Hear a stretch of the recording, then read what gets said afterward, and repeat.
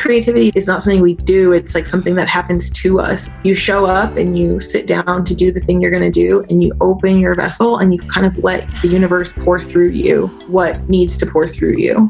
The more open you can be, the better.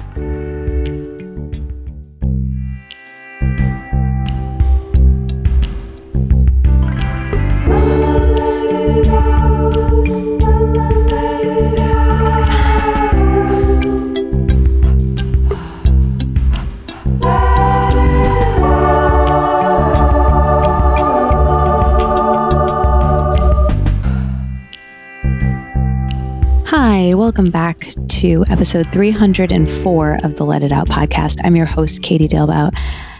You're in for a treat today, you guys. Linnea Sims, founder of Interplay and Outer Work, is the guest on today's episode. We've known each other for several years, and this conversation felt so nourishing to me, and I think it will to you too. We covered a lot of ground, everything from anti-racism work needing to be a parallel process with self-care, the importance of personal growth and fun being intertwined, visualization, the uncomfortable part of being a beginner, energy work, shifting energy. We talk about privilege and manifestation and spiritual privilege. We talk about relationships, social media, robbing you of your creativity. We talk about creativity in general. We talk about learning quite a bit, and she gives two learning models, banking and constructivism, and so much more. She is an educator, a self-development coach, and the founder of Interplay and Outer Work, which are dual education networks for cultivating personal growth and collective change.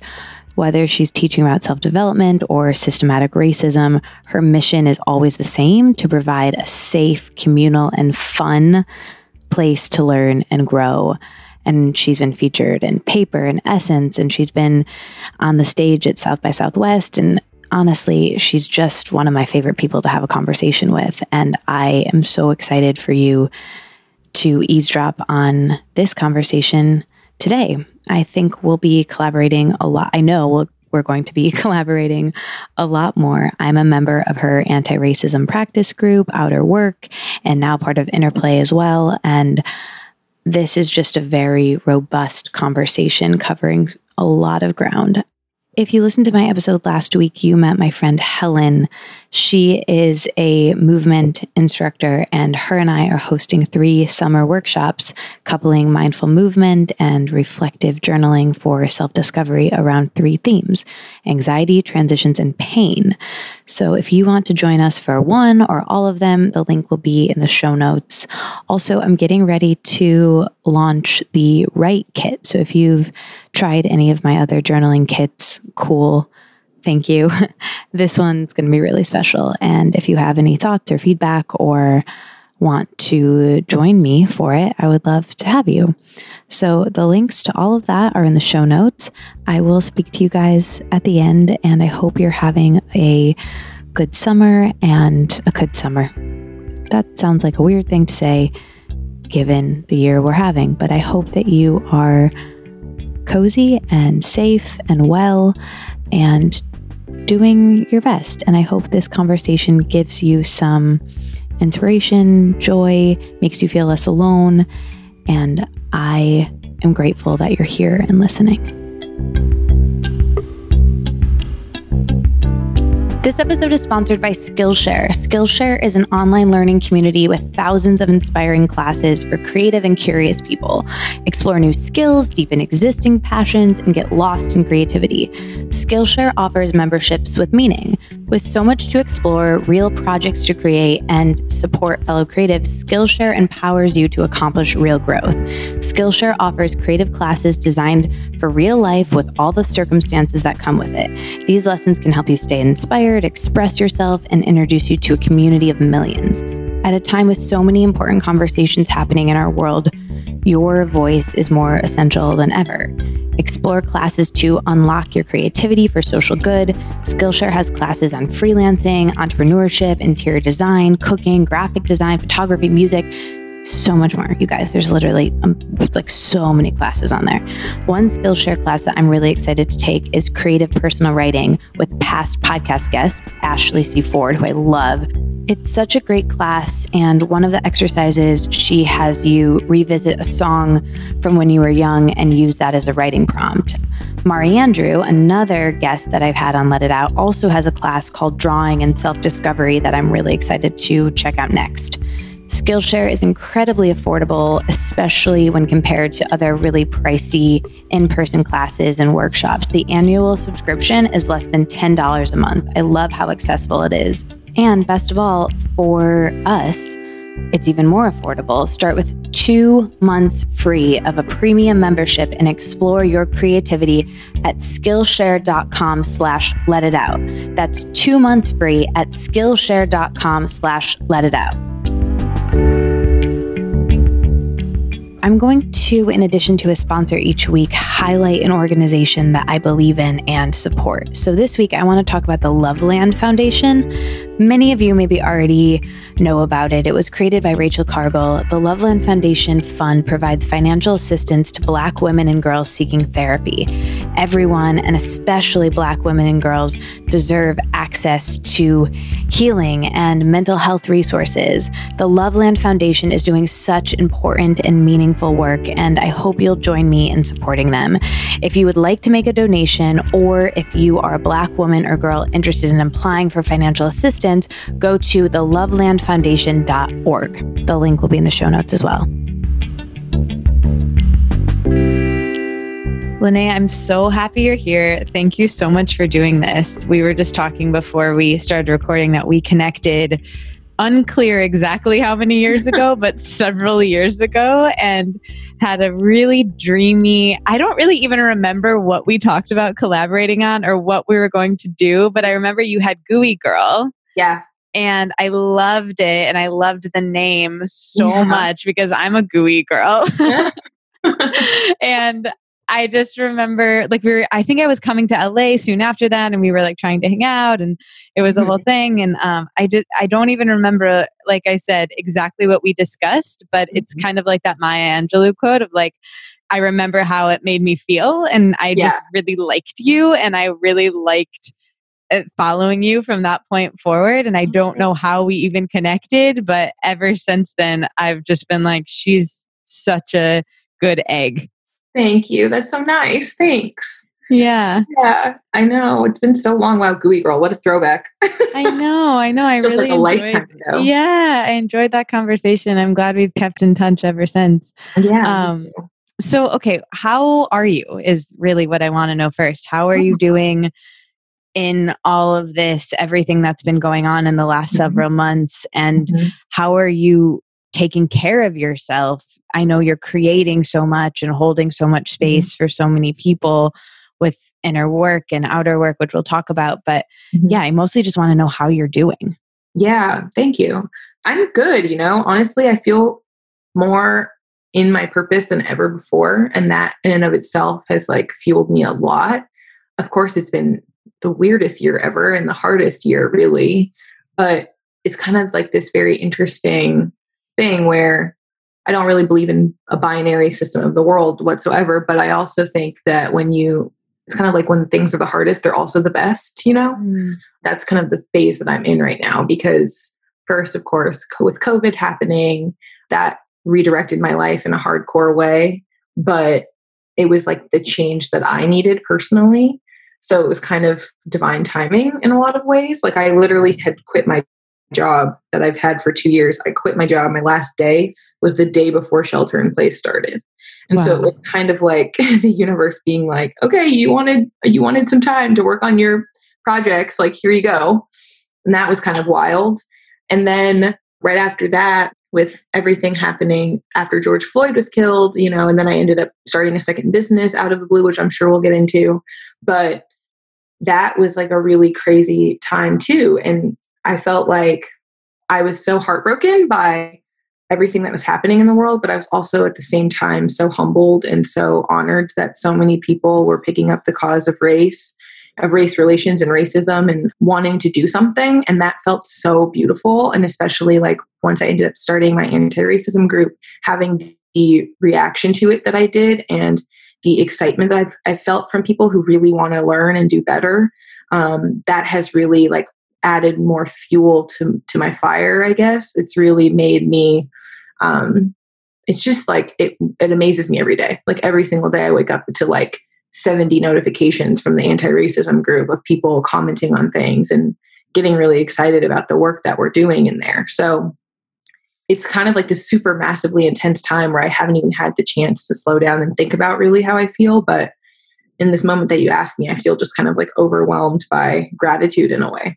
And I'm a member of the anti-racism group, and it's so wonderful. And I just want to thank, I know I've thanked you privately, but I want to thank you on here for creating such a lovely, smart group and place. And I'm learning so much and I really enjoy it and the format. And I think I told you this privately too, but I've recommended it to other people, and I've really enjoyed getting not only people who listen to the podcast telling me that they've had a great experience with it, but I don't know if I told you this. I had someone I went to high school with send me a text and be like, hey, I joined that thing that, and I haven't talked to them. And it was actually a Facebook message. I don't even have their number.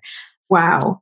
Yeah. And they were like, I joined that thing that you posted about, and, you know, it's really useful to me. And I had someone else that I lived near when I lived in Detroit send me a similar message. Like people from that I've known in all these different capacities are now in this group that's been meaningful to me, from a friend that I knew from, or you, from, you know, a different context. And it's really beautiful. And I think, you know, doing my own anti-racism work, I was honestly ordered all the books, joined all the Patreons, did all of the things that were very, very popular, and which is great. And I'm so happy that I did. And I did all of that. And then when I discovered your new work, your new business, I felt most at home there. And I think it's like with anything else that I do, I've said this about you to other people, like I find, you know, places that I feel at home. And I felt within anti-racism work, like really, like I found the place that was correct for me in this. And I just wanted to thank you for that. I hope I articulated that okay. Yeah, no, I totally get it. And it's funny, I had like a similar conversation this morning with the Interplay members, and we were just talking about how like what's so powerful about both groups, about Interplay and about Outer Work, is that the people who are meant to find it. And I really believe that. And it's like, we had a call this morning that was very free flowing, and we were all just kind of sharing like where we're at right now. And it was amazing how much crossover there was. And I was like, well, this isn't a surprise. It's because like we've all found each other for a reason. Like we're creating a real community. And that's really what I wanted, was like a space where people could be held with each other and really just feel like they had a space to be vulnerable and they had a space to ask questions, and, you know, not feel like they were going to get attacked if they got something wrong, but instead that they were going to like get helped and get further educated. That was really important to me. So, you know, the thing I'm like proud of, most proud of with Outer Work, is that out of almost 700 members, over 500 of them have been referred by someone else. So it's been this like amazing, like grassroots kind of movement in a way that feels so special. Like that blows my mind every time I think about it, that it's all from people just recommending it to other people. And I think that's how you also kind of keep that really great homey feeling in the group. Yeah, absolutely. We've mentioned both of them, but I think this is I was going to ask you this later, but I think we should right off the top, you've created these 2 educational networks, which that concept, educational network, is something that I haven't really seen before. And I made these kits that I maybe have sent you, and I will send you. And I was going through a million platforms and Thinkific and Mighty Networks and all of the things, and the way, and I'm sure you did as well when you were doing that, but the way that this is set up is so beautiful and so cool, and a really new concept, because there's so many platforms and so many online courses, and the way that you have constructed these is so cool. And I would love if you could explain what the impetus behind both Interplay and Outer Work is, and how you developed them and how they coexist, because I think you were starting to say this, but to me from the outside, it feels like it was kind of magical, and they fit together like puzzle pieces that maybe you didn't even have when you first came up with the first idea. Yeah. that is exactly what happened. Yeah. Yeah. Okay. So this is kind of like a long winding story. So bear with me, but get cozy, everyone. Yes, it's gonna be good. I just did. I like rearranged in my chair. I'm like prepared. Great. Okay. So I started Interplay last year, and I started originally because I had this kind of epiphany where I was like, wow, I'd been working in wellness for a really long time, and I felt like wellness was too serious for me. And that was really like the main thing. I was just like, I just feel like everything is so serious all the time. Like, why can't we just have a little bit more fun when we talk about our self-development? Like, why can't it just be more about like playing and learning and experimenting and just trying new things and seeing what works and seeing what doesn't? And you know what I mean? Like, I just wanted it to be more lighthearted because I felt like I couldn't find a space that really felt like me. And so that was a big part of it. And so I created Interplay, and I was like, you know what? I'm just going to like host some fun workshops and it'll be cool. But I kind of freaked out. Like, I started it in 2019, right after my birthday in March. And I was like all jazzed. And then I kind of like floundered and was like, oh, I don't know. I don't really know if I want to do this. I moved, and I was just like, I don't really want to have this pressure of having a business. Like, I'm just going to focus on my job and my move, and that's it. And so I kind of tabled it for a long time. And then basically towards the end of last year, I just was like, I was doing this daily practice of, you know, my own energy work where I was working on my energy channels every morning, which is something I still do. And I was, as part of that, envisioning like, what did I want my life to look like? You know, what did I want my like actual flow of my days to look like? And I realized like all I wanted to do was like connect with people and write. And so I started thinking about Interplay again and like how I could create it in a way that would allow me to do that. And so long story short, I ended up relaunching Interplay, and it was a membership this time. And it was all about me sharing my energy work with people because I had been sharing it for a while on Instagram and people seemed to really like it. So I started it that way and I launched it. Okay. So then fast forward to, I guess like around April, May, I had been doing some cool workshops with Interplay and it was fun, but I was like, still felt like something was missing. Like, I was like, okay, so we're working on doing self-development in a way that's fun. That's cool. But I still just like feel like, what is it? Like, what am I doing? Why am I doing it? And that's like, for me, if anyone that knows me knows, like, I'm such a why question asker all the time. I'm always like, okay, but why? But why? But why? I'm like a little kid. So I was just asking myself constantly, like, why am I doing this? And then when George Floyd was killed and, you know, this outrage erupted, I felt really like stunned in a way that I kind of wasn't expecting to. And I say that because I'm a Black woman, I'm mixed, but I identify as Black. And I kind of have been in a way like shut down to all things race relations. Like, I've just been like, yeah, of course it's bad. That's kind of been my attitude, but I haven't ever really done anything. Like, I haven't really ever advocated. I haven't really done the studying that I knew I should do. And I think I just had a lot of my own internalized wounds that I just didn't want to open up. And when George Floyd was killed, that kind of all came pushing down around me. And I was like, I have to face this. It has to happen. And so I kind of made this vow to myself where I was like, I'm just going to study something every day. And like, that's what I know how to do best. I am a born researcher. I love learning. So the thing that I can do is study and learn something and then just share what I've learned with someone else. And so I sent like a super simple email to my newsletter list just saying like, you know, I have work to do and I'm sure other people have work to do. If you guys want to do it together, here's what my plan is to study something every day and share it. And, you know, much to my surprise, much to my surprise, so many people responded to that. And so many people wanted in and sent me these really long emails about their relationships with race and how they were feeling. And I realized like, we all just wanted a space to connect with each other and to learn. So Outer Work was born literally overnight, completely on accident. And I started it as just calling it the Anti-Racism Practice Group. It was actually Interplay's Anti-Racism Practice Group. And in talking with my community manager, Tessa, I was like telling her about this idea. And I was like, you know, it's actually kind of amazing because I'm realizing that, you know, you do this collective change work, like anti-racism work. And that's why you need the interplay. That's the why that I've been searching for is you do the interplay so that you can sustain yourself to continue doing the outer work. And so that's when I decided, I was like, okay, so this is like a separate thing. This is outer work now. And then this is interplay over here. And now I understand how the two are like gears basically that propel one another. And so I ended up kind of in a flash, like literally within the last month, rebranding everything and rebuilding everything so that it's all operating in Mighty Networks, like you mentioned. I'm obsessed with Mighty Networks. This is not an ad for Mighty Networks, but I'm like so into them. I put both platforms on Mighty Networks, and I realized in doing that, like the way that Mighty Networks works is that it's a social network for a topic.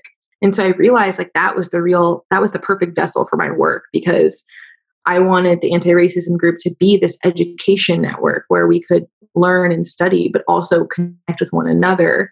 And so we created forums in there about how to talk about race with people, feelings that you might be going through as you're doing this work. Like there's a forum for you to discuss that, and encouraging people to chat one-on-one if they can help each other, that kind of thing.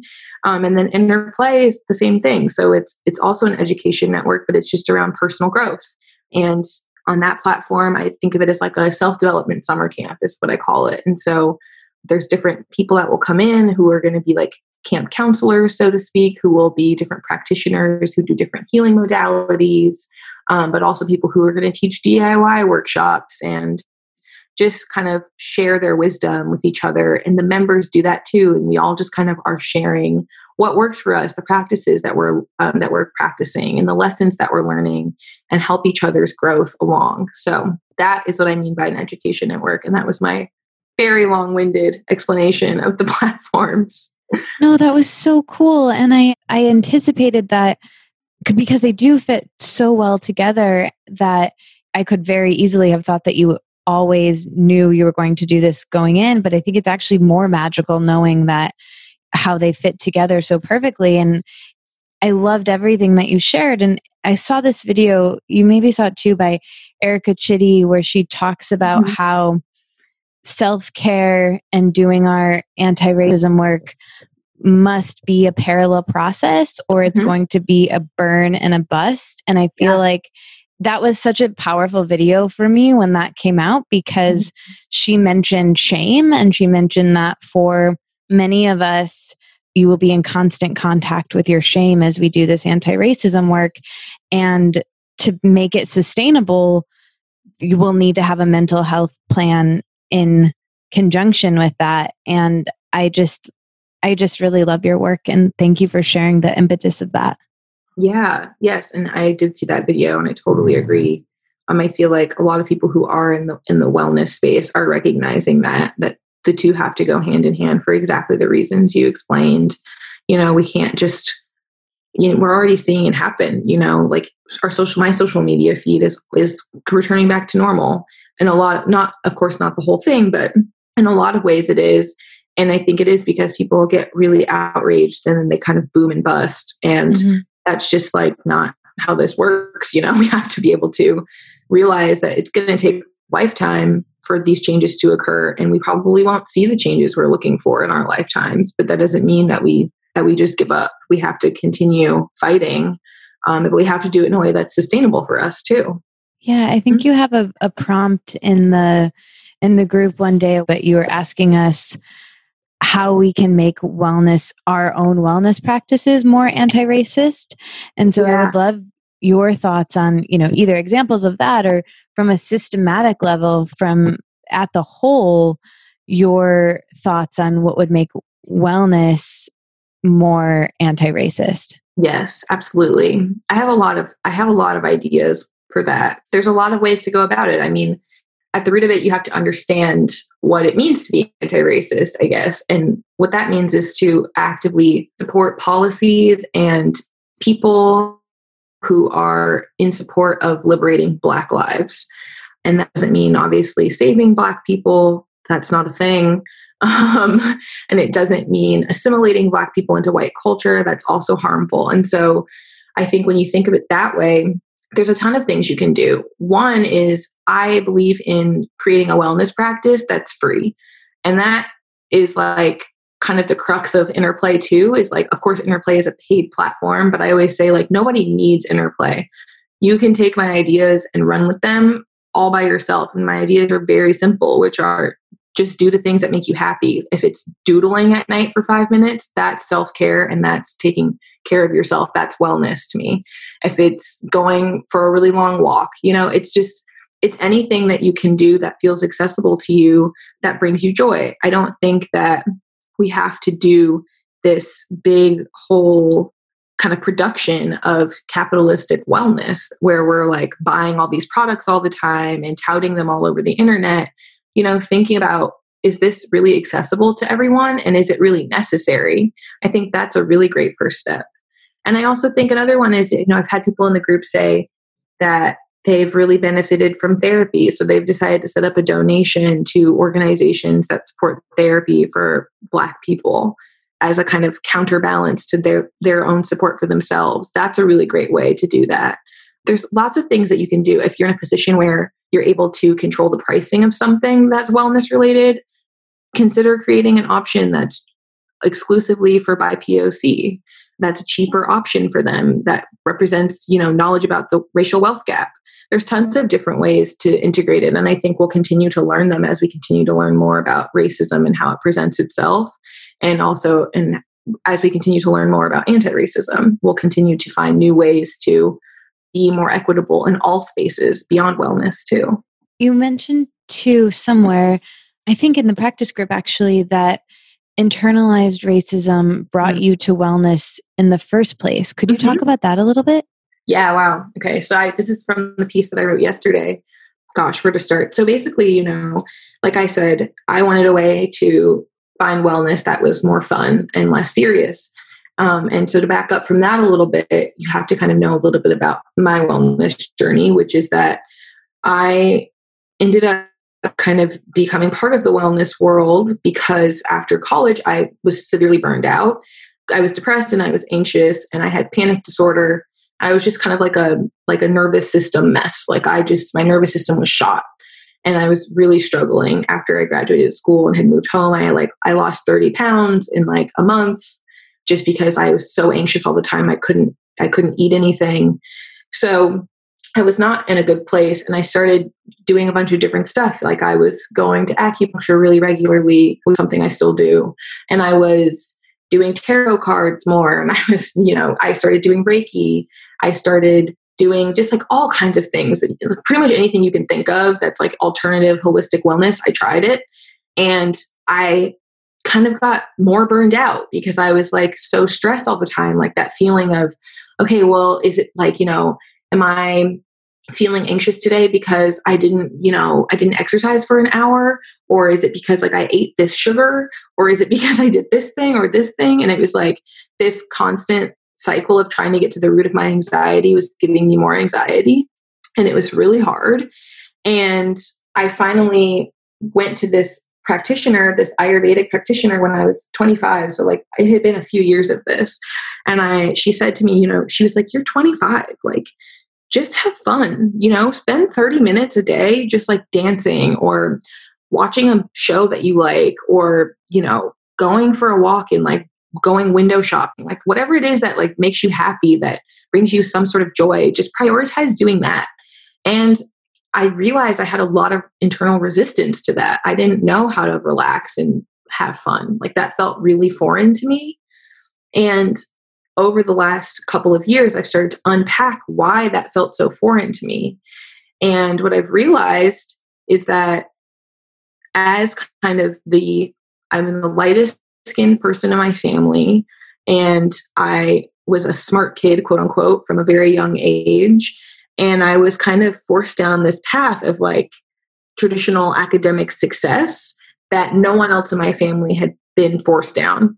My older siblings my oldest brother doesn't have a college degree. My brother below him went to like a trade school for technology.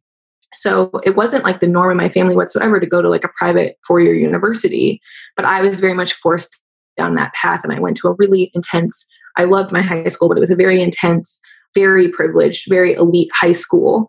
So I kind of was pushed down that path and I loved it. But at the end of it, I felt so burned out because I felt like I had all this pressure on me of my whole family kind of investing literally money, but also like they're kind of investing their hopes and dreams into me. It was like all of the pressure was on me.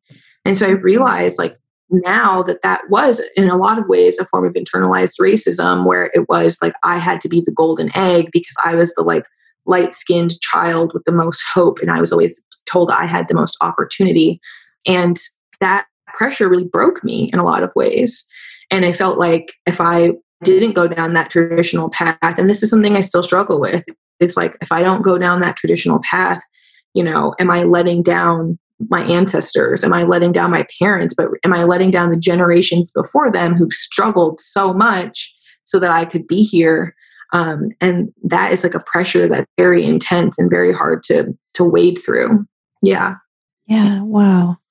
Thank you so much for sharing all of that. Mm-hmm.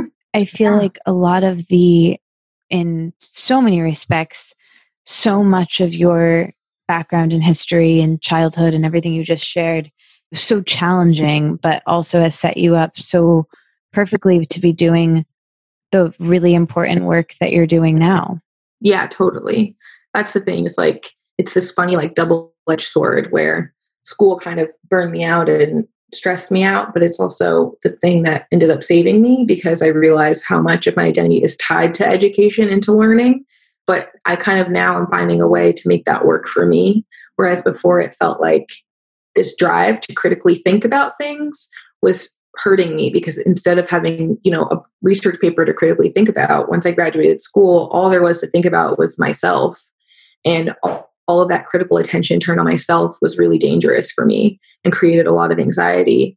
But now I'm learning to apply it to things that I really care about and sharing it with others. And that has been the total difference for me. Yeah.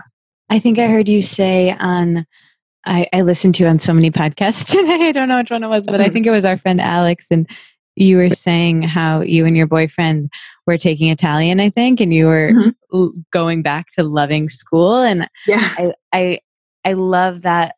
I can relate to that feeling, and that I love what you said about the anti-racism practice group of like the accountability to teach is to learn. And you made this commitment and then you're learning it. And I feel like that background that you just described gives you so much for the way that you're laying out the group, which is really cool.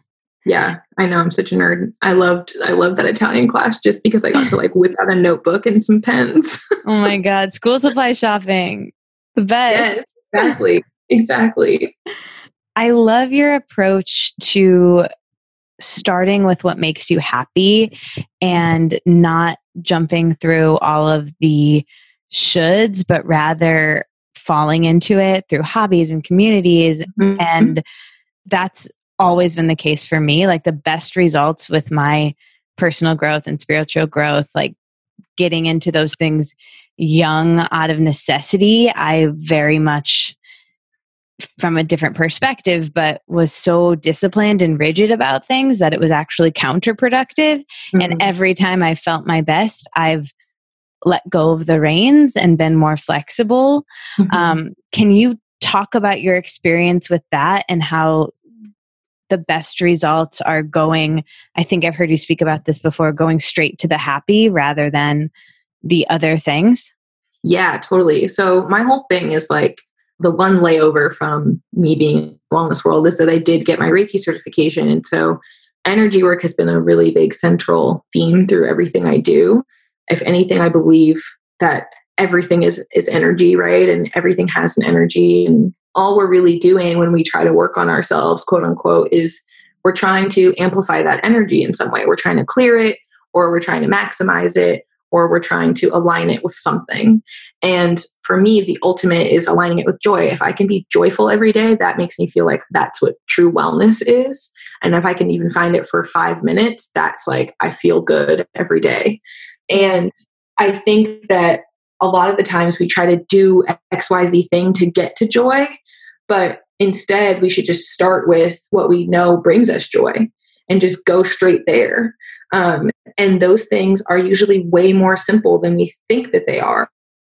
It's not necessarily always about doing some elaborate ritual, which I love rituals and those are great, but maybe it's just calling a friend and having a laugh, or it's watching a dumb, funny movie, or it's, just sitting around and like looking through cool art books, whatever it is, like something that can spark a little bit of that joy in you. I think that when you can find those things and you can have them handy, like you know what they are, and you can turn to them and do them every day, that aligns your energy with joy immediately. And over time, that alignment just grows and grows and magnifies. And you just start to live in more of a space of joy.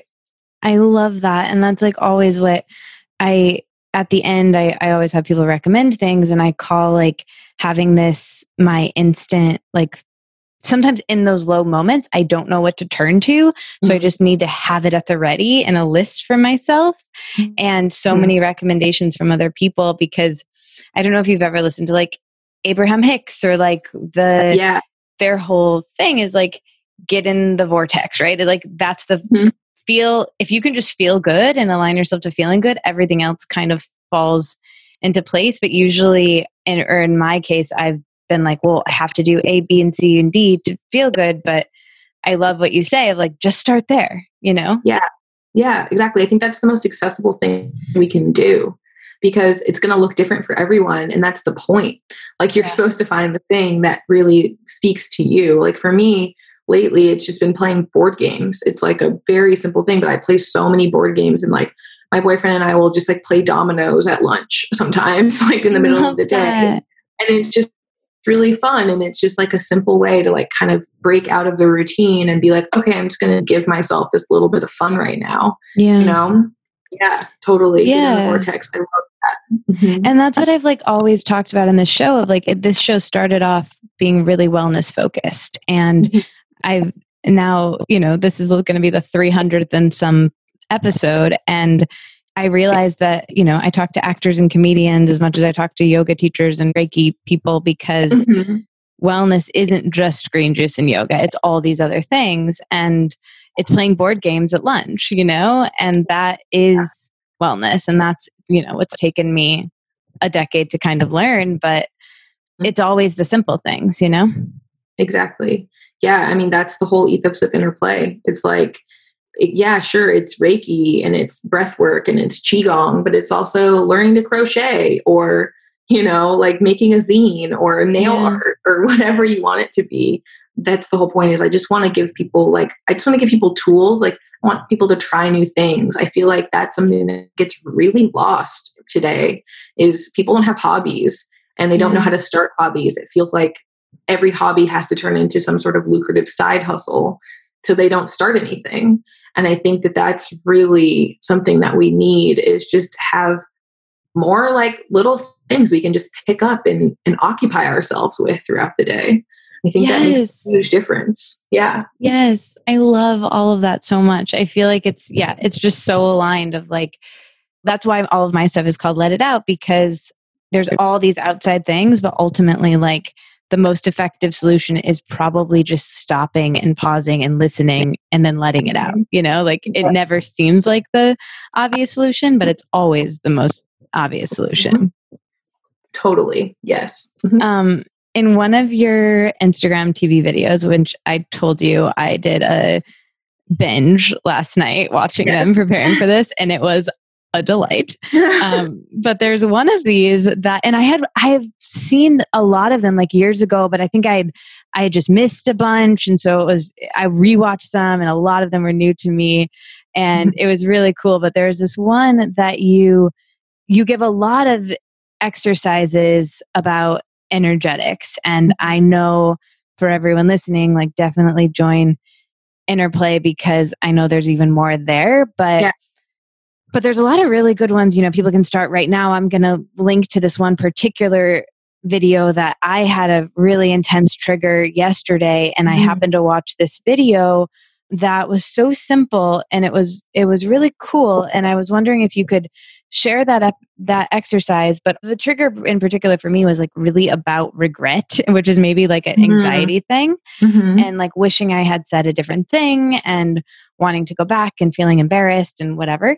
So I was wondering if that is the energetic exercise you would recommend, or if there's another, what else you would say to that emotion of regret, or, feeling ashamed or silly, or like you don't fit in. Can I ask more questions about that experience so I can course. get to okay, cool. So Was it something that felt like you had regret about it because you were wanting a different outcome, or was it because maybe you are embarrassed about like a way you handled something with someone else? I think it maybe a little bit of both, but it was like, I mean, I'll tell you like the specifics. Basically, like Okay.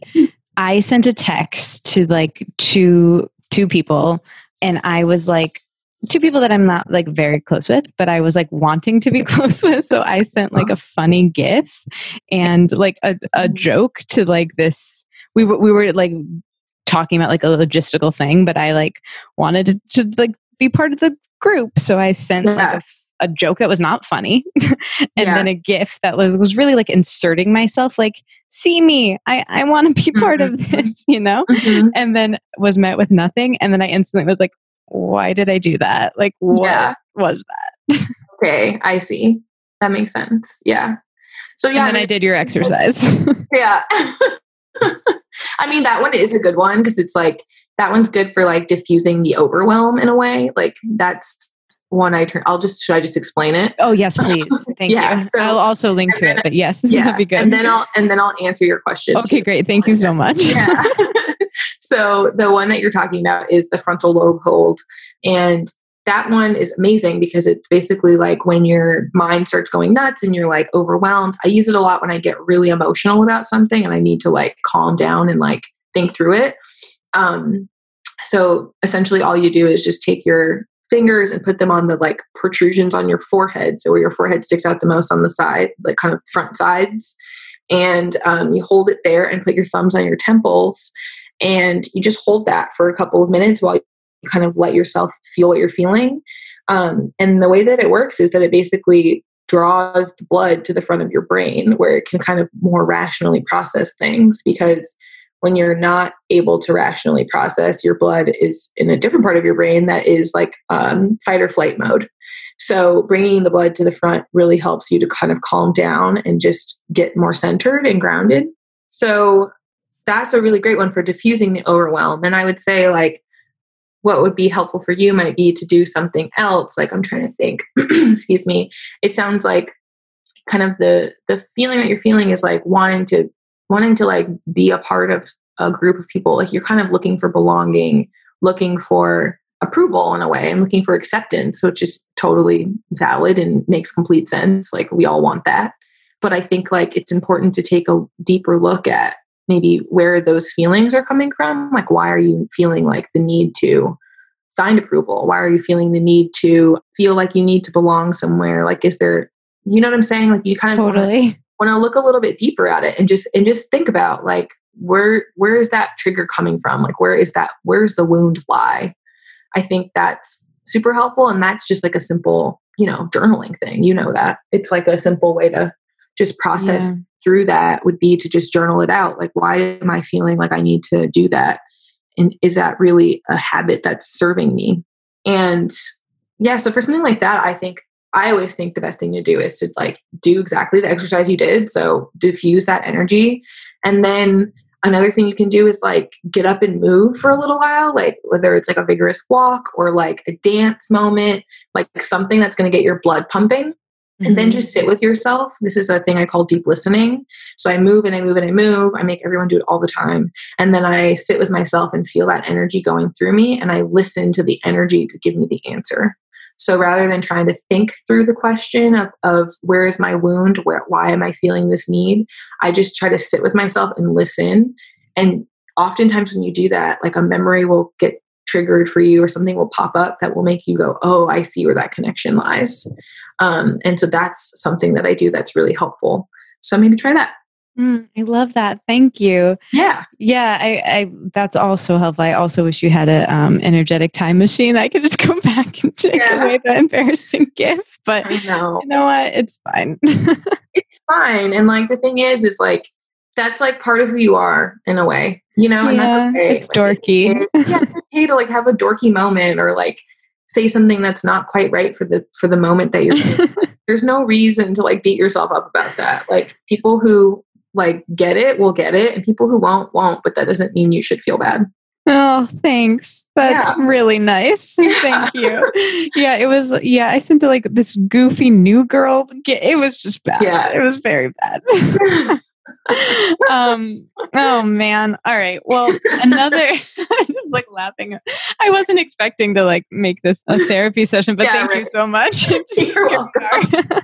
Sometimes I go there. Sorry. No. Oh my God. I mean, I loved it. Really scratched an itch. I just like making sure you're okay. No, I'm fine. I can do it all day. Great. Yeah, no, it's just so funny. Okay, so there's this other video of yours that I went in my deep dive that I really loved. You talk about spiritual privilege, which is something I've been thinking about a lot. And I was hoping that you could talk about that and define that. And I'm pretty sure you were at, I think you like John Mayer? Yes. Is that correct? Okay, well, I feel the need to share with you. I had an AIM screen name called John Mayer Girl at one point. I'm pretty sure. My God. That is hilarious. That's so funny because I was like, probably I would have totally judged you in the time because I was not a John Mayer stan until I turned like 26. So I'm very late to the game, but I respect your early stand-up. No, I think my cousins liked him and I thought it was cool and it was like my private. Oh, very embarrassing. Oh, anyway, you were at a John Mayer concert and you talk about spiritual privilege and it really was so, I loved what you said. So I was wondering if you could talk about that a bit. Yes. So backstory is, it was a Grateful Dead concert, but John Mayer performs with the Grateful Dead now. And I was obsessed with John Mayer. I still am, but this was like right at the beginning of it.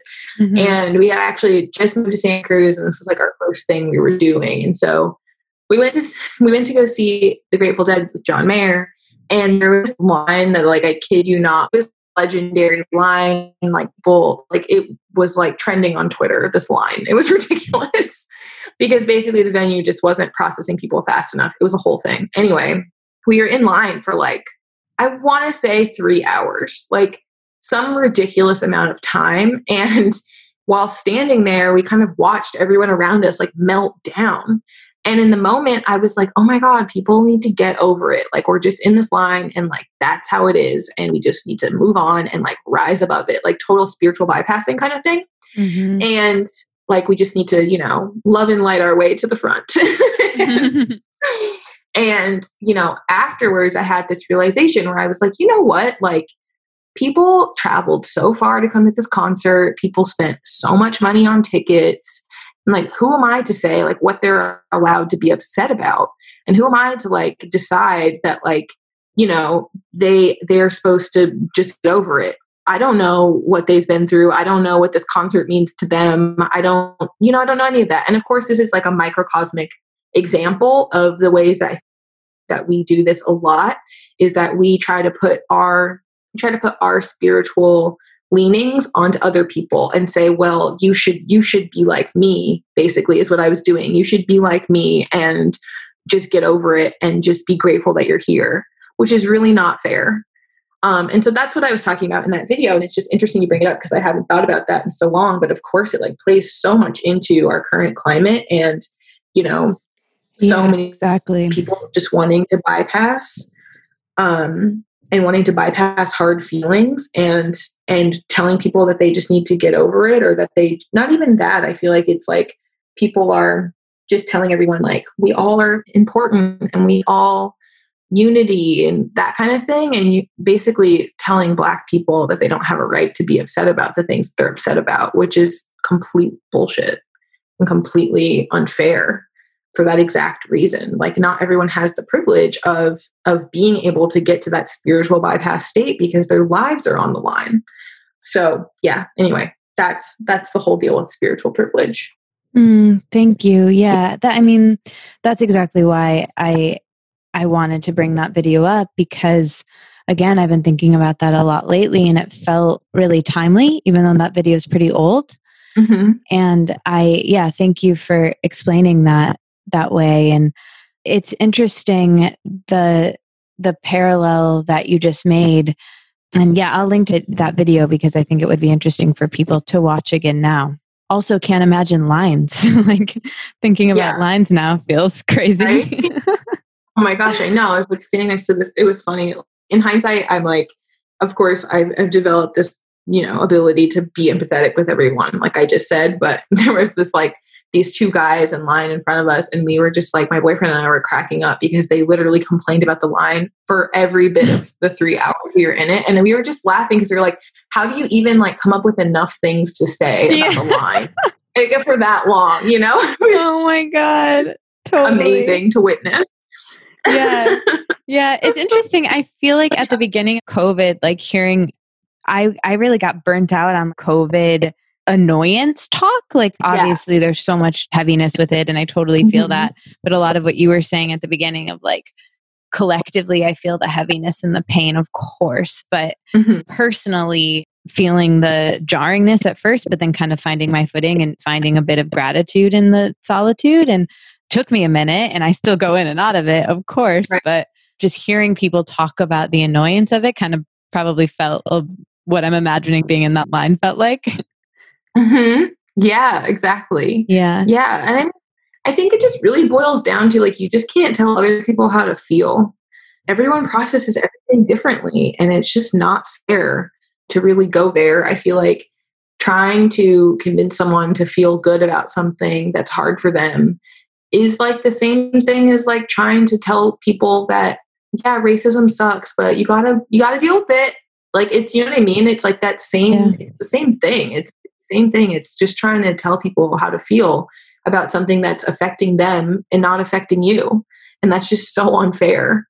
Yeah, completely. Thank you.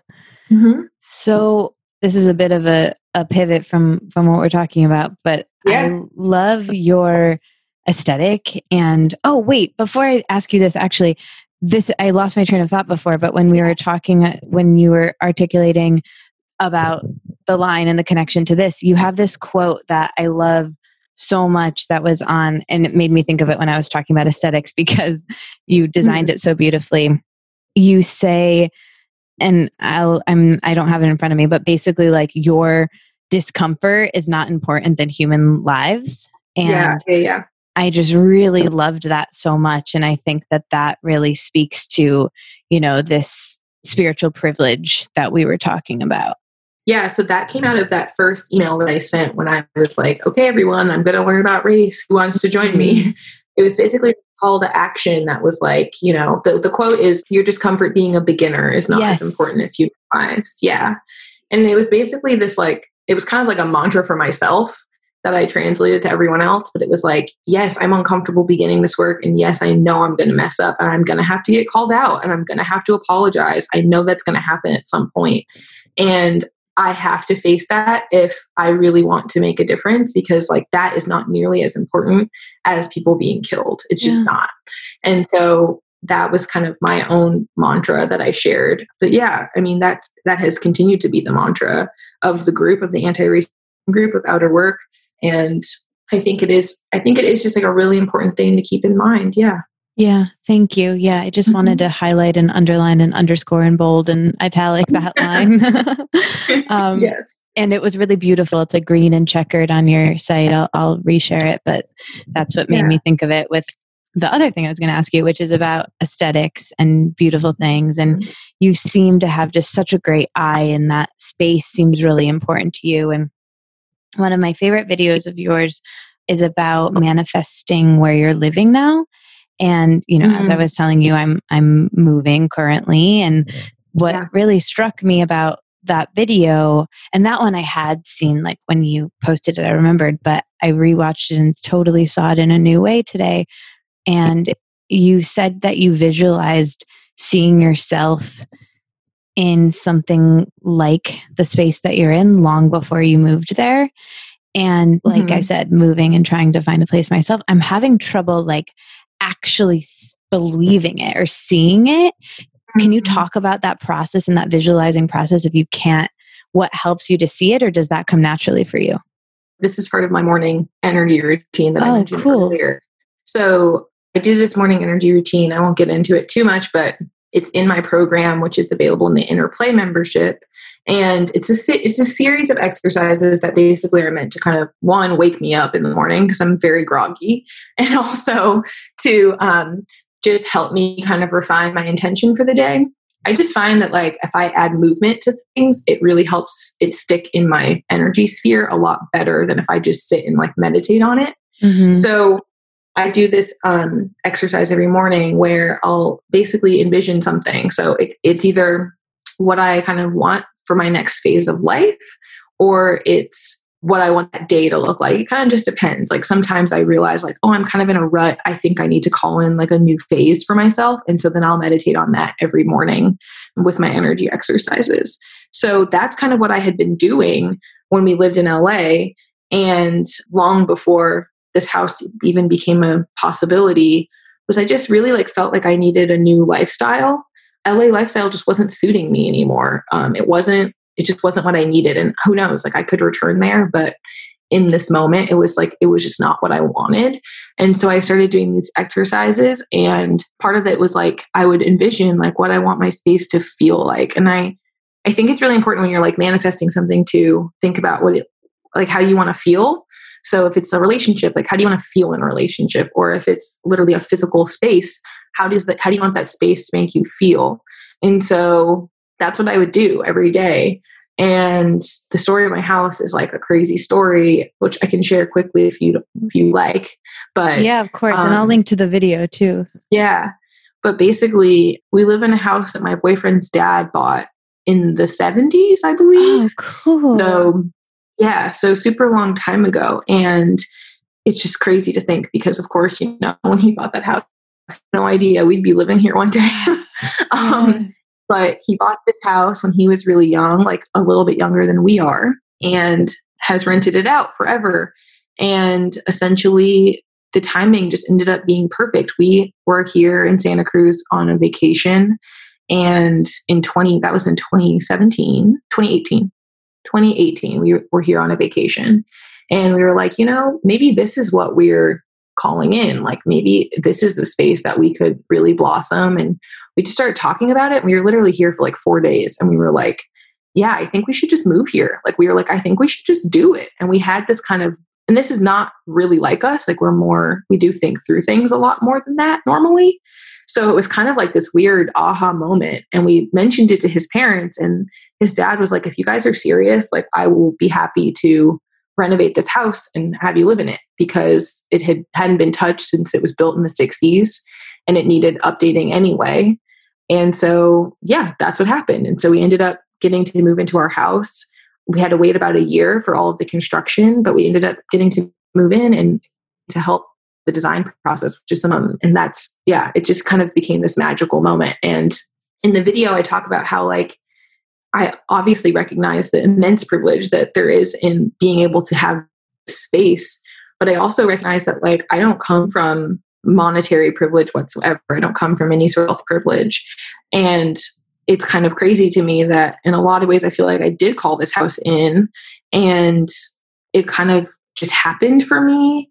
And I don't think that it's just pure luck of the draw. I do think it's because I've followed my heart in a lot of situations and followed my intuition and really leaned into what I thought was possible, even when there was really no blueprint for it being possible. Like there's no way that I would ever be able to buy a house like this, but it still happened for me. And I think that's really a testament to the power of being able to really like push your energy to a limit in a sense, if that makes sense. It totally does. And I love that. I really want to work that process because that's really inspiring. Yeah. And I mean, it's complicated, like totally transparent. Like I have a lot of mixed feelings about manifestation because of privilege. And the truth of the matter is that my boyfriend does have a lot of privilege. And there's a lot to be said for the fact that like I'm dating him and therefore I now have access to his privilege in a way. So I also don't want to make it seem like this is possible for everyone and it doesn't matter what your background is. Like, unfortunately, that really isn't the case, I don't believe. And I just want to acknowledge that because I don't want to make it seem like I'm like, oh yeah, of course, like anyone can, have access to this. When in reality, it's like, it was a long series of events that, yes, I do believe I called in a sense. Like I do believe I called in my partner and I do believe we called in this home and et cetera. But there's also certain access that I've been given based on the privileges that I do have in my life. Right. So it's tricky. And I'm just saying that in all of its kind of rawness because I don't have an answer really. I don't really have a way to wrap that up neatly, but I think it's important. It's an important conversation to have. And it's something that I want to understand better. That makes sense too. I heard you speak with our other mutual friend, Emily, about prayer as meditation. Can you talk about your practice and your process with that? And do you have a prayer practice now? And just, we always talk about on the show spirituality and where you are with that and what happens when we die and that big question. Yeah. So with prayer, I think of prayer, I guess, as just like a conversation between me and whatever's out there. I don't ascribe to a religion like extremely spiritual, and I definitely believe that there are forces that are supporting me. That's like my rock in the world, is having that belief. I believe it. What else can I say? So I do try to have kind of prayer meditation really often. And I guess what I mean by that is like I talk to the spirits that guide me. Last night I was kind of in conversation with my great grandfather's spirit, who is someone that he died when I was 5 years old, but I've always felt like this very intense presence from him in my life and felt very protected by him in some way that I can't fully explain. So sometimes I'll just turn to him or to my deceased uncle, also as someone that I was close to, and I just talk to them and ask them to protect me. And that's kind of my process. Is I just try to express a lot of gratitude, and I try to also express like what I really feel like I need. And I've noticed too that like the more I do it, the easier and the more I feel like the words just come to me more naturally.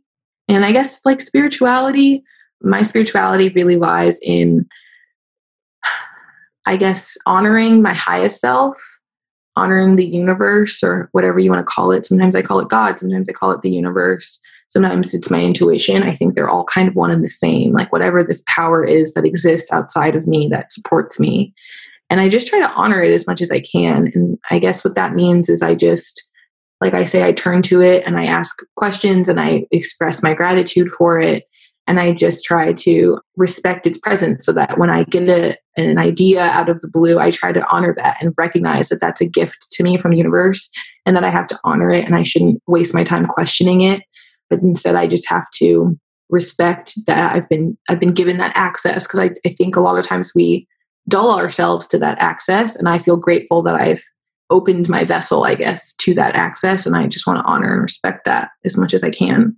Yeah. No, I wanted to talk about creativity with you actually as well, because I know it's a huge part of your work and it's the main part of my work as well. I made this group called Creative Underdogs, and the whole concept of that is like, it came out of me giving this talk at a podcasting festival when the person speaking before me had started their podcast way after me, what was like hugely successful and like on another level. And I was just kind of like, well, what am I going to talk about? And I just leaned into that. And so I called it Creative Underdog. And the whole point was that like, I do creativity because in all of these different ways, because it feeds me, because I have to, and sharing it is part of that. And I think that's so aligned with your perspective on it. And so I'm curious, your greatest lesson on creativity and when you feel most creative and all of this to say, you were talking with Emily when I listened to you on that today. And I related so deeply to something you both were talking about, which was like the release of a big project and getting kind of addicted to that high of like making a zine or a book or a course or an event or whatever. And it's that sustainable moderation when it comes to creativity. So anyway, I just was wondering if, riff on creativity, your greatest lessons and where you are with it today, I guess. Yeah. So much of what I've learned about creativity came from The Artist's Way by Julia Cameron. Yes. It's like the super informed my work as well. Yeah, exactly. So I feel like if anyone out there is listening, has read that, like a lot of what I'll say picks up a lot on what she has written about. And creativity is a big one for me because, again, kind of going back to that burnout of school that I talked about earlier, like being bred kind of for more of like a corporate career. I did creative things in high school. Like I did photo and I was really into it, and I developed my own film and I was like really into that. But I never thought that like creativity would be a career and never once really dreamed of it that way. And so I, at the end of college, like really opted for, I thought I was going to go into marketing because I was like, that's somewhat creative and also like uses my research brain. And so that's what I'm going to do. That didn't last whatsoever. But coming back around to creativity, I realized I had a lot of wounds and triggers around it just from feeling like if I was going to be creative, there had to be an output. There had to be a reason that I was going to be creative or else it wasn't worth doing. And that has been something that I've really had to retrain myself on and still struggle to retrain myself on. But what I've really realized, and I guess my greatest lesson about creativity in practicing that, in just practicing being creative for the sake of being creative, my biggest lesson has been that obviously, one, we're all creative. And it's not a matter of like, I'm more creative than you or you're more creative than me. It's just a matter of maybe my vessel's more open in a way. And what I mean by that is like, creativity is not something we do. It's like something that happens to us. You show up and you sit down to do the thing you're going to do and you open your vessel and you kind of let the universe pour through you what needs to pour through you. And I think the more open you can be, the better. I think I wrote something once that said something along the lines of like, creativity isn't about dreaming something up. It's more about, I was going to say it's about getting something down, but I realized that's from The Artist Way. I did not write that. But the thing I'm thinking is like, I think I wrote something along the lines of, creativity is about getting out of your own way, essentially. It's about taking the ideas that are dropped into you from the universe and staying out of the way of them. And I think that's been my biggest lesson is like, when it's time for me to sit down and write something, like, how can I just let it come out of me, knowing that it's not even really me that's doing the work. I'm just the translator. And that, having that attitude and that perspective has really helped me to be able to create more sustainably, for sure. Yeah. Yes. Yeah. Let it out. Mm-hmm. Exactly. Let it out. Exactly. Exactly. Yeah. There's another thing you wrote where you talked about why stability is important for flexibility. And I think I was kind of mentioning that earlier of like how my tendency towards rigidity in wellness was so counterproductive. And I think that relates to creativity as well. Could you talk about that distinction? Yeah. So I did a little video about that, about how stability creates flow or something like that, I said. But essentially the idea for me was like, I'm a Pisces and I'm like a quintessential Pisces. I very much like flow with life. I just let things happen. I kind of am one with the current in a way. And that's really great, but it also leaves me feeling very scattered sometimes. And one of my biggest lessons over the past year even is that I have to create some form of structure for myself that I can flow within. And having that structure really helps me a lot. And a great example of that is actually the Outer Work group. Like, I've made a commitment to post something every day and to post a lesson in there every single day. But that is the structure. But then I get so much flow within that because I can post about whatever I want. But knowing that I'm going to do that every single day and that people are relying on me to do that every single day is the exact structure that I need to make sure I show up and then, have the moment to let it out and to let that creativity flow. But there's tons of other examples of that in my life that I've realized I've created now, where even if it's like being on a regular eating schedule, which might seem simple, but for someone like me who can be scattered, it's kind of actually really hard. But when I eat regularly, then I know that like my needs are taken care of, and then I can kind of flow through my day. And just creating these like little bits of structure really helps me a lot with my flexibility. So yeah. I feel like, I don't know if you remember this, but I feel like I was about to leave my job and you were navigating leaving your job as well. I think when we were talking, and we really connected over this because have you read Elizabeth Gilbert's Big Magic? I haven't read it yet. No, but I have it. I think you would really like it because it's about a lot of these concepts, but she talks about this. She talks about how she didn't leave her full-time job until Eat, Pray, Love was like this massive success. Wow. And she didn't want to have to put the pressure on her creative work to support her financially. And I always really related to that and understood that. Someone who did a lot of things at the same time as having a full-time job, I think, it was that like having my needs met financially allowed for the looseness and the creativity. And I actually think I was like more productive and creative when I had a full-time job and did stuff on the side than I've been, without. Mm-hmm. Like you Totally. kind of just make it work. And it's interesting, but I'm glad we talked about that. Yeah. I relate to that a lot too, for sure. Yeah. Yeah. I'm curious to hear what you think of the book, because I think you'd be into it. Yeah, I'm sure I would. You've mentioned your boyfriend, and I, seen you talk about him on the internet. Mm-hmm. You guys seem to have just this really cool relationship. What's your greatest lesson on romantic relationships, or any advice that you have? Oh, wow. That's a big one. Wow, that's a great question. We actually just had our 5-year anniversary yesterday. Oh, cool. Congrats. Yeah, Are you guys celebrating? We're going to celebrate this weekend. I don't know what we're going to do, but we might, drive into Oakland or San Francisco and literally just drive around since we can't do anything. Cool. But we'll see. Yeah. But anyway, wow, there's been so many lessons. I mean, I really feel like relationship has been my greatest teacher. And also we met 6 weeks after college ended for both of us.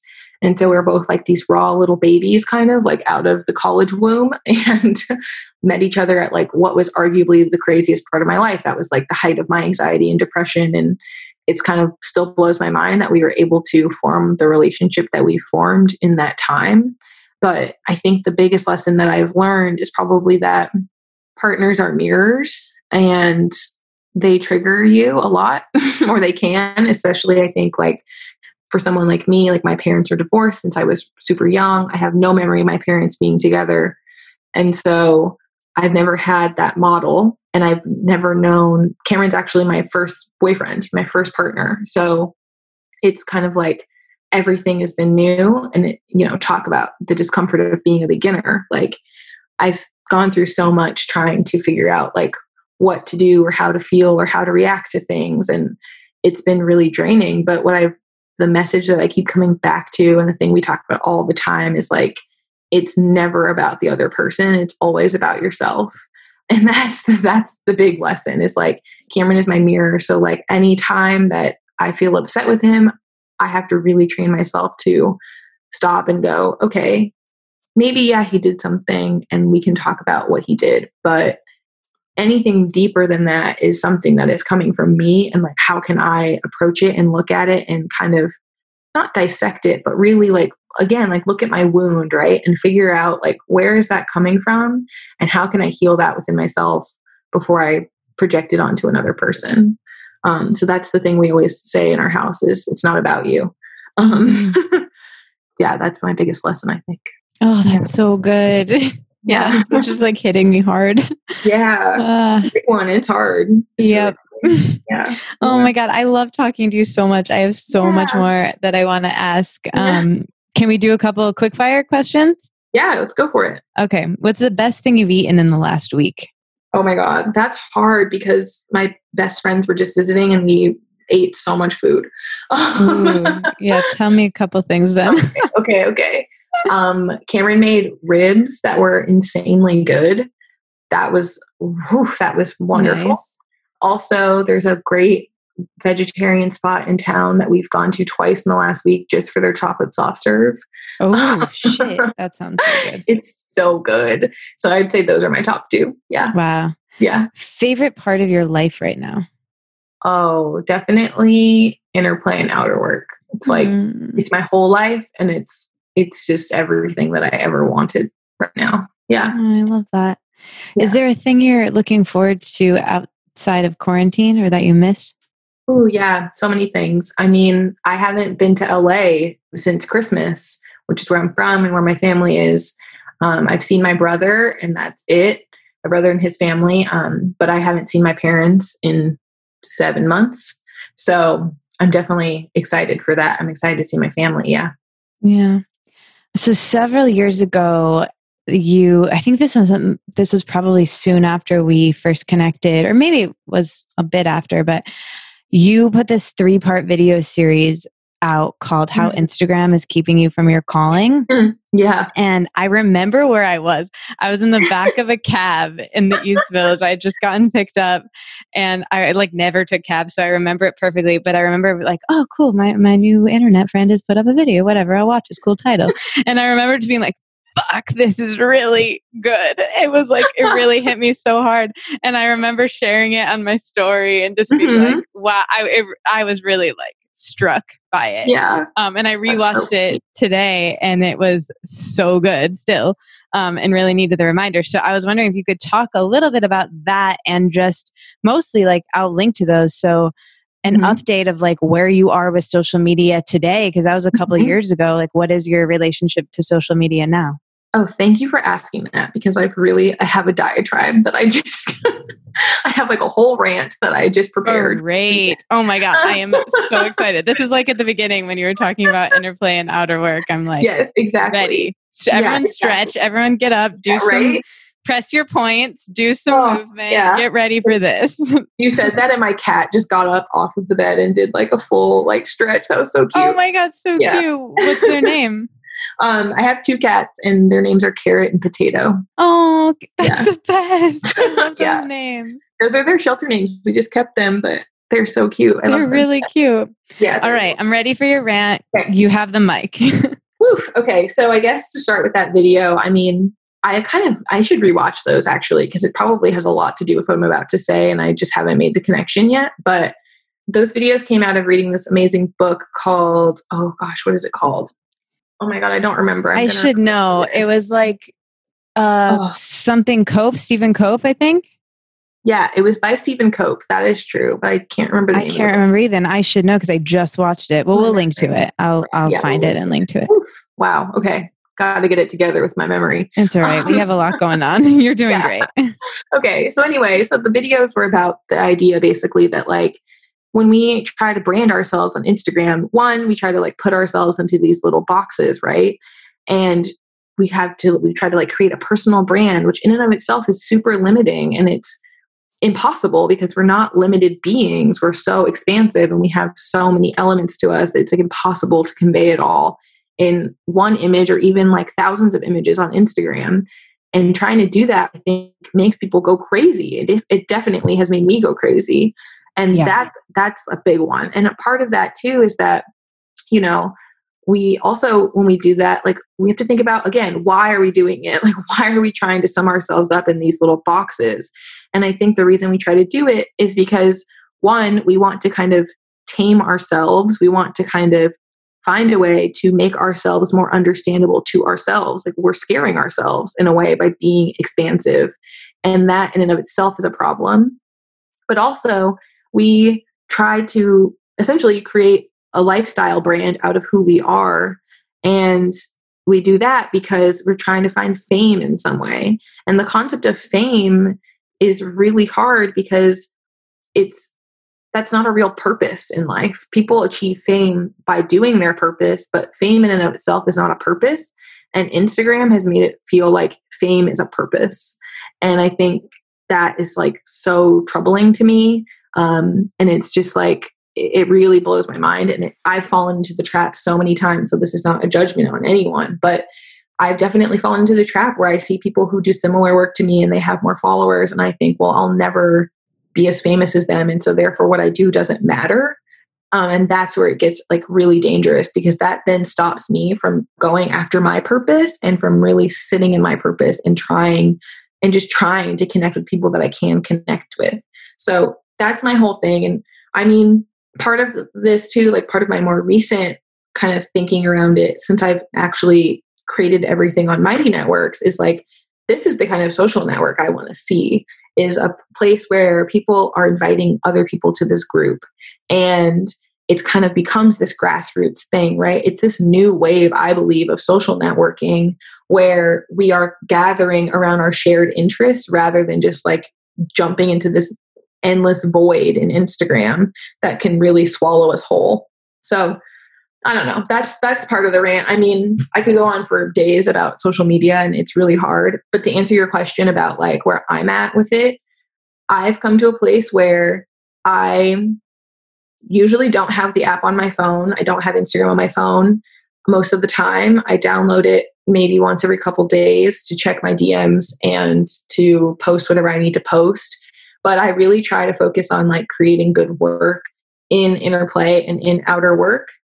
And sometimes I'll take like something that I've written that I felt like really resonated, and I'll try to repackage it for Instagram just as a way to share a lesson that might not otherwise be accessible.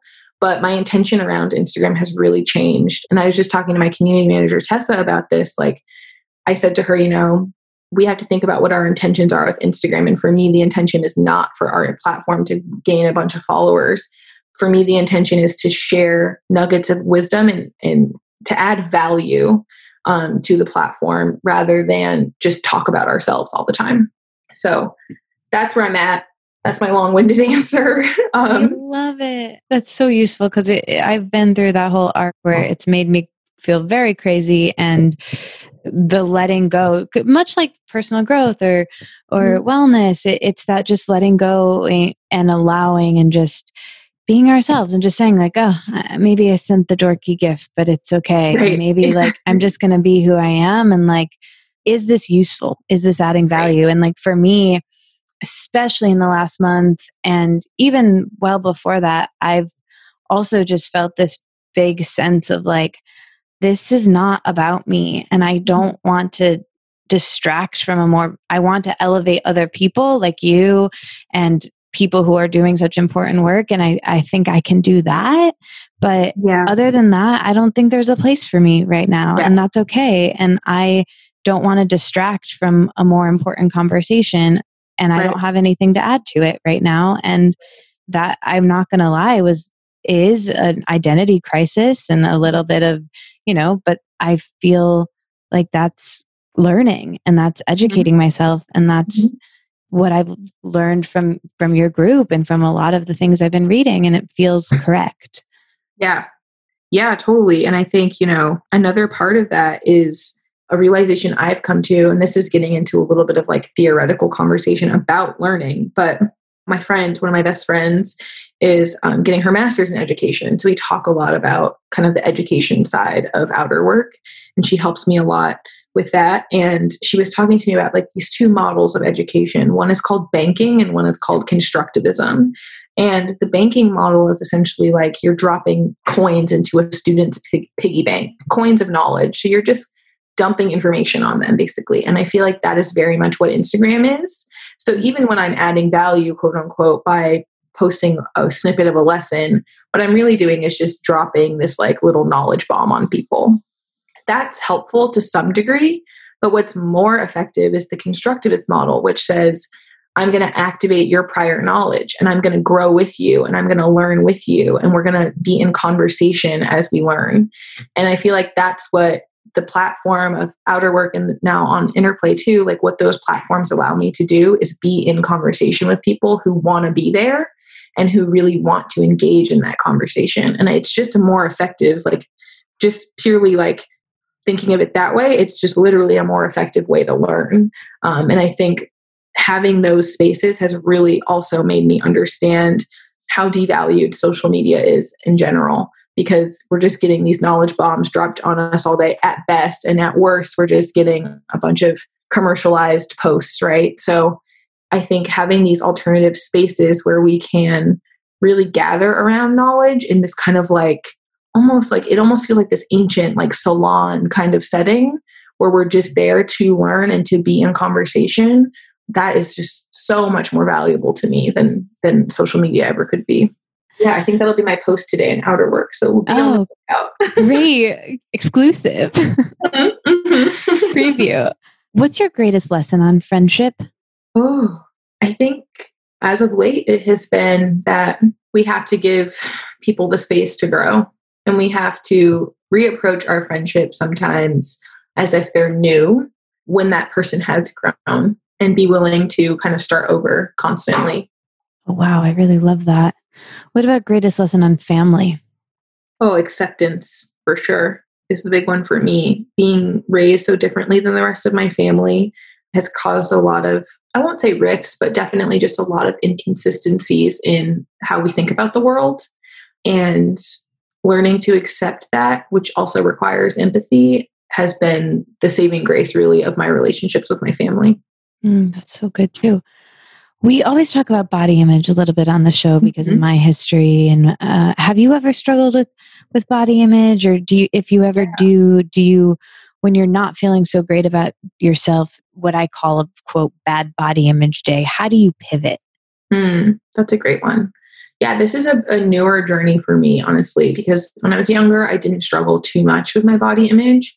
But when I graduated school, like I mentioned, I lost a lot of weight and kind of simultaneously also gained a lot of attention for it, which was weird for me. And it was the second time in my life that happened. It also happened in high school. I was on a migraine medication for my chronic migraines, and I lost my appetite and lost a lot of weight. And both times it was like this kind of enormous swell in attention of, oh, you look so good kind of attention. Like even when I first graduated school, I was modeling for a while, and that added to that, of course, where I knew that I was sick, but that I was being praised for it. And it was really weird and really hard for me to wrap my head around. Inevitably, I gained the weight back, and I also went through a string of hormonal issues that caused me to gain a lot more weight. And I ended up gaining like 40 pounds in 2 years, kind of out of the blue, which I've only recently been able to get to the root of in the past 6 months through Chinese medicine. And so it's been a kind of back and forth for the past few years for me. And that's the first time I've ever had to deal with body image. And I shared about it a bit on Instagram a long time ago, it was maybe like 6 months ago. And a lot of people were like, you really should look into more like the kind of concept of body neutrality. And I was grateful because I'd never really heard of that. I'd never really thought about that. And so getting to know what that meant a bit more, I really learned to kind of just start thanking my body. And this answers your question about, how do I pivot? Like on a day when I'm feeling really like my body is not, I don't know how to put it, but like, it's just not like living up to my standard maybe, or something, like when it's giving me trouble, I try to pivot and go, you know what, like this body exists just to house my spirit. And it does so much for me, and it carries me through the world. And I just try to like give it love, even when it's uncomfortable. But it's something that it's hard, and I do struggle with, and I don't pivot enough. And this is actually a great reminder to do that. So thank you. Thank you for sharing all that. I mean, it's been a big whole thing with me. And so I think what's interesting is like at my most sick, I got the most compliments. Right. And that is a systematic, I'm learning so much connection with work I'm doing in your work, and so much from my eating disorder recovery. And it's all very intertwined and interconnected, and it's a lot. That was really useful, everything you said.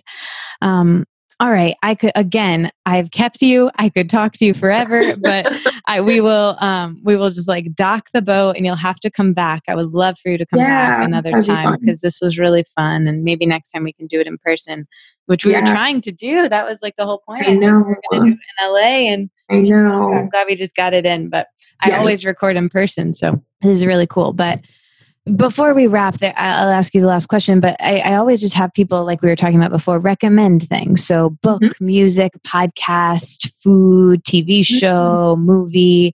You can, all of them, or just some that come to mind, anything you want to share. Okay. Well, I'll share like a movie that Cameron and I watched recently that really was powerful. There's obviously a lot of movies flying around right now having to do with racism and anti-racism work, but this one was one that I haven't heard anyone else mention. And it's called The Pruitt-Igoe Myth. And it's about a housing development in St. Louis that was built in the 50s. And it's basically about the kind of boom and bust of that housing development and all of the kind of government policy underbelly that went into the demise of it. And I won't give too much away, but it's actually a very fascinating documentary, very moving, definitely sad, but really eye-opening. And I think that's a really great one.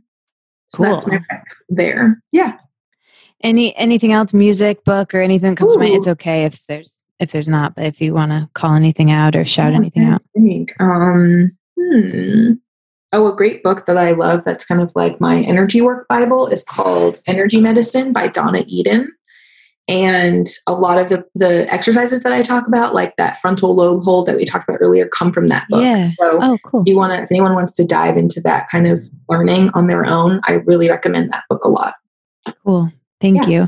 Yeah. So the name of the show and my work and my book is Let It Out. So when I offer that to you, is there anything else that you wanted to let out? Is there anything that you wish that I would have asked about that you never get to talk about? Anything else that you want to express? Ooh, what a great question. Maybe that sigh was it. Well, that's so funny. So the last thing we do on the show is we always let out a deep breath together. That's funny. And you didn't even know that. That's hilarious. I didn't even know that. That's funny. As soon as you were doing it, I was like, maybe she like knows that. And she's like ready to get out of here. Cool. Well, let's do the deep breath together. I just thought of something. Oh, great. Please. I wanted to say that a lot of what we talked about, like in terms of addressing the wound kind of stuff, is all part of a new program that I actually made that's going to come out in a couple of weeks. Oh, cool. Awesome. Yeah, I always forget that I'm doing that. Awesome. But it's called How to Practice Growing.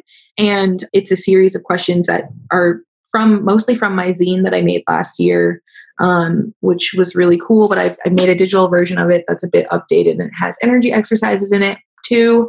But it's mostly just a series of questions broken up into 3 parts. So it's a reflection, reimagination, and action. And the whole idea is to help take people's triggers and turn them into new habits. So basically reflect on the trigger, figure out what kind of is got you stuck, and then to kind of reimagine how you want to feel, and then develop habits and goals that will get you towards that feeling. So that's my new program, and I'm really excited about it. So yeah, I just wanted to share that.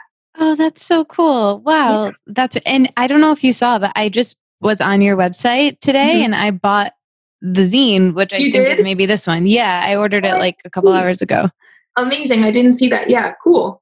Yeah. It's taken from that, but tweaked a little bit and updated a bit. And it has videos that go with it too, where I go more in depth. Yeah. Cool. Well, I'm so excited to have the tactile one because I think that's really cool for me. Yeah. And this is awesome. All right. So let's do the deep breaths together. Ready? Okay. Yeah.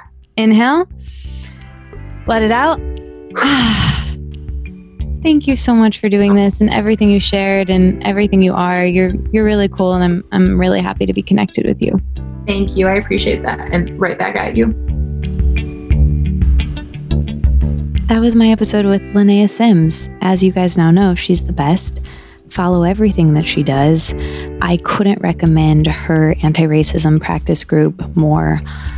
She's such a great leader and educator, and also Interplay is so cool and needed and fun. And I really love being around her and speaking with her and spending time with her. And you really get to do that in her programs because they're so personal and you can tell they really feel like the inside of her brain. So I'm so grateful that she's here and that she did this podcast, and there'll be more of her soon. So thank you for being here, for listening. If this was useful to you, if it was entertaining to you, if it made you feel less alone, send it to a friend, share it.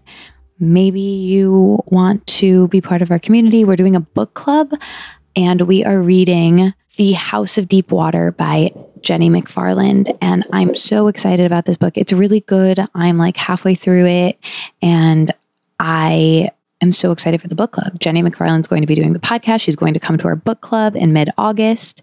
So it's free. It's just a fun way for us to connect. And I wanted to support a new author that has a book coming out right now. And what's cool about this book is that it takes place in Michigan, where I'm from. There's many cool things, but that is just one of them. This episode is sponsored by Skillshare. Skillshare is an online learning community with thousands of inspiring classes for creative and curious people. Explore new skills, deepen existing passions, and get lost in creativity. Skillshare offers memberships with meaning. With so much to explore, real projects to create, and support fellow creatives, Skillshare empowers you to accomplish real growth. Skillshare offers creative classes designed for real life with all the circumstances that come with it. These lessons can help you stay inspired, express yourself, and introduce you to a community of millions. At a time with so many important conversations happening in our world, your voice is more essential than ever. Explore classes to unlock your creativity for social good. Skillshare has classes on freelancing, entrepreneurship, interior design, cooking, graphic design, photography, music, so much more. You guys, there's literally like so many classes on there. One Skillshare class that I'm really excited to take is Creative Personal Writing with past podcast guest, Ashley C. Ford, who I love. It's such a great class, and one of the exercises, she has you revisit a song from when you were young and use that as a writing prompt. Mari Andrew, another guest that I've had on Let It Out, also has a class called Drawing and Self-Discovery that I'm really excited to check out next. Skillshare is incredibly affordable, especially when compared to other really pricey in-person classes and workshops. The annual subscription is less than $10 a month. I love how accessible it is. And best of all, for us, it's even more affordable. Start with 2 months free of a premium membership and explore your creativity at Skillshare.com/letitout. That's 2 months free at Skillshare.com/letitout. All right. I love you guys. The emoji for this week's episode, if you're still listening right now, if you are new here, what you do with the emoji is you comment it on my Instagram and on our guest's Instagram to let us know that you are listening all the way to the end. The guest chooses the emoji. This week's emoji is the person doing a cartwheel. Play, inner play, outer play. Just play. Do a cartwheel if you know how to do a cartwheel. Don't hurt your back or any other part of your body while you do it. I love you, and I'm so glad you're here, and I will talk to you next week with a brand new episode. Bye.